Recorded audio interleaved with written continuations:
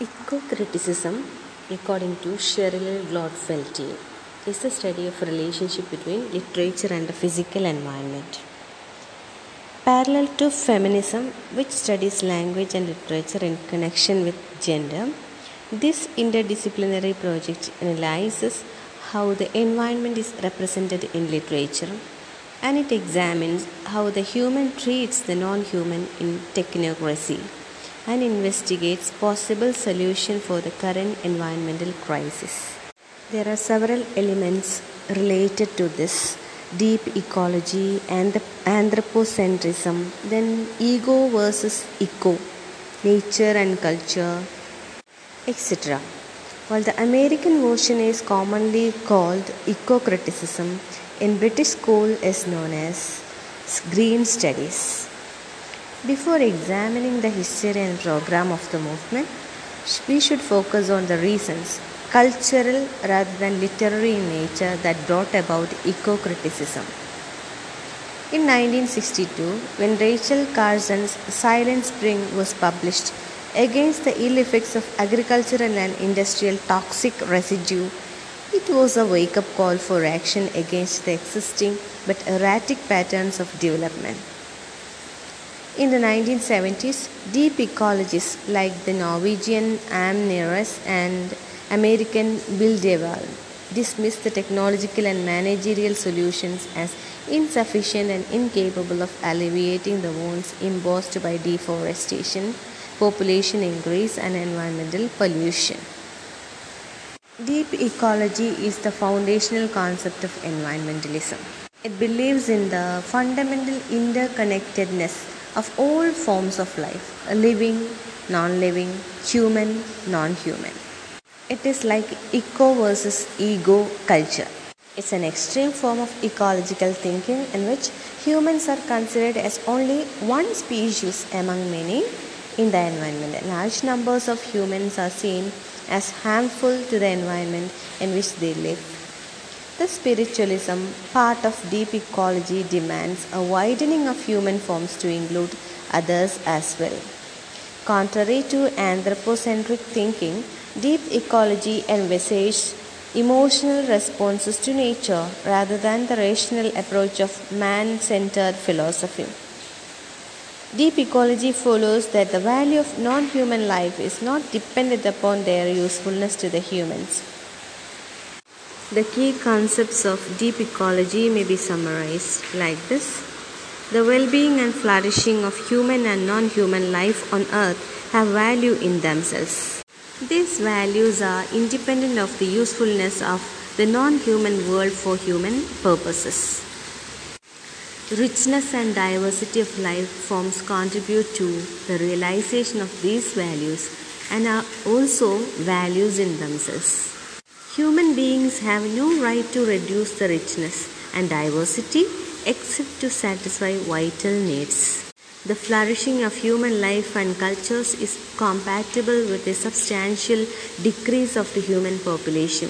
The flourishing of non-human life requires such a decrease. Present human interference with the non-human world is excessive and the situation is rapidly worsening.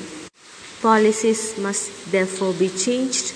These policies affect basic economic, technological, ideological structures.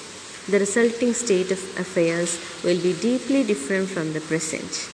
In America, the origin of deep ecology can be traced back to American transcendentalism. The movement took a profound interest in the nature-oriented life and theories of the scholars of 1840s like Ralph Emerson, Henry Thoreau, and Margaret Fuller. Emerson was articulating the effects of the natural world upon him and nature. Thoreau was proposing an alternative way of life to the scientific modernity in Thoreau's Walden. And the early feminist Fuller was describing the never-ending pleasure of the grandeur and the infinite in summer on the lakes. The term eco-criticism had been first used by the critic William Ruckert in 1978. Eco-criticism in the modern sense was founded by Cheryl Glodfelty with the publication of the Eco-Criticism Reader in 1992.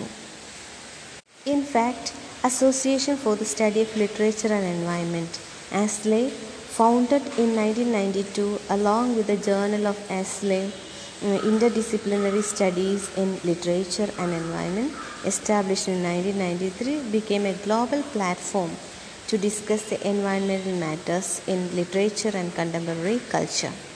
The word nature is the most problematic term to be defined and analyzed in eco-criticism with its binary opposite culture.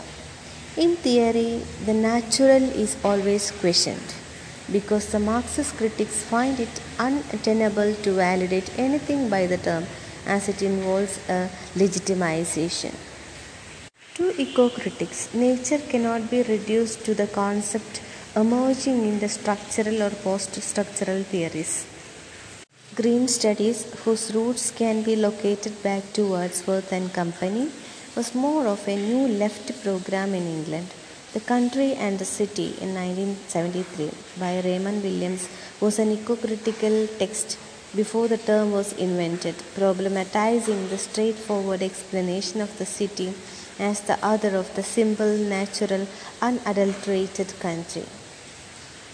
The context of the emergence of environmentalism is the growing doubting anthropocentrism which places humanity as the center of everything. In Genesis 1:26, God gives man, who has created in God's own image, dominion over the fish of the sea, and over the fowl of the air, over the cattle, and over all the earth, and over every creeping thing that creepeth upon the earth.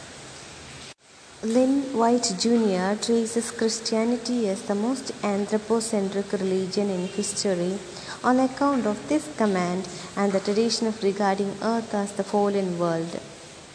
Ecocentrism, which emerged as the counterpoint to the human-centeredness of industrial capitalism and other Western paradigms, on the contrary, places the ecosystem, including the non-human, at the center. An ecosystem is purely a centric project with no hierarchical divisions like the center and the margin, the top and the bottom, and the foreground and the background. In literary discourses, it demands landscape should not function as the background or setting, but as an integral part of the narrative.